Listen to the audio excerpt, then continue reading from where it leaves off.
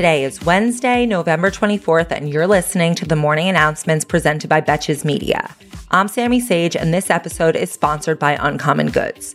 If you're on a mission to be the best gift giver ever this year, Uncommon Goods makes it easy to find remarkable and truly original gifts for everyone. Let's start today with our favorite segment, Democracy Watch, and get the worst news out of the way.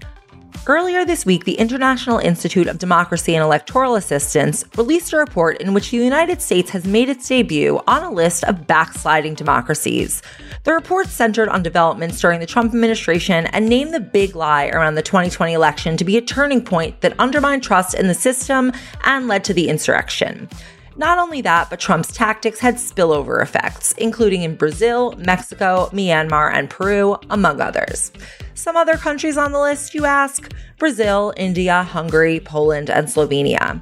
But don't feel too bad. According to the report, about a quarter of the world's population now lives in democratically backsliding countries. So at least we're not left out. In case you're wondering who's to blame for the backslide, may I present to you the Republican Party. The Republican National Committee is apparently paying Donald Trump's legal bills using donor funds to pay for the New York State investigation into the Trump Organization's business practices.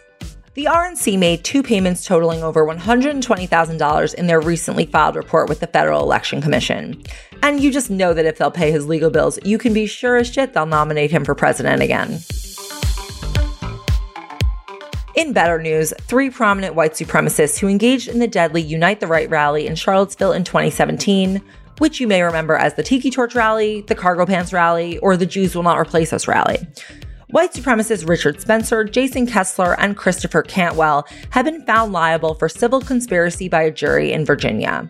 The jury then awarded a total of $26 million in damages against the 12 individual defendants, the white supremacists, and the 5 white nationalist organizations on trial.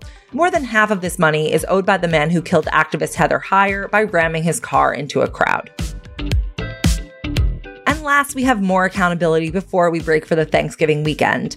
Yesterday, a federal jury in Cleveland found that CVS, Walmart, and Walgreens are all responsible for substantially contributing to the crisis of opioid overdoses and deaths in 2 Ohio counties. This case marks the first time that retail pharmacies have been held accountable for the opioid epidemic. Damages owed by the companies will be determined by the judge after hearings this coming spring. I hope they can buy back enough stock to afford it. Thank you for listening to the morning announcements. The morning announcements will be off tomorrow and Friday in honor of Thanksgiving. I hope you have a wonderful holiday. Uncommon Goods wants your holiday season to be stress-free, so check out their selection of thousands of items today. From art and jewelry to kitchen, home, and bar, Uncommon Goods has something for everyone. Not the same lackluster gifts you could find just anywhere.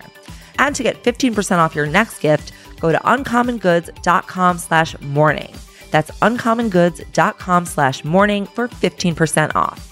Don't miss out on this limited time offer. Uncommon Goods, we're all out of the ordinary. Until next week, I'm Sammy Sage, and now you know what the fuck is going on.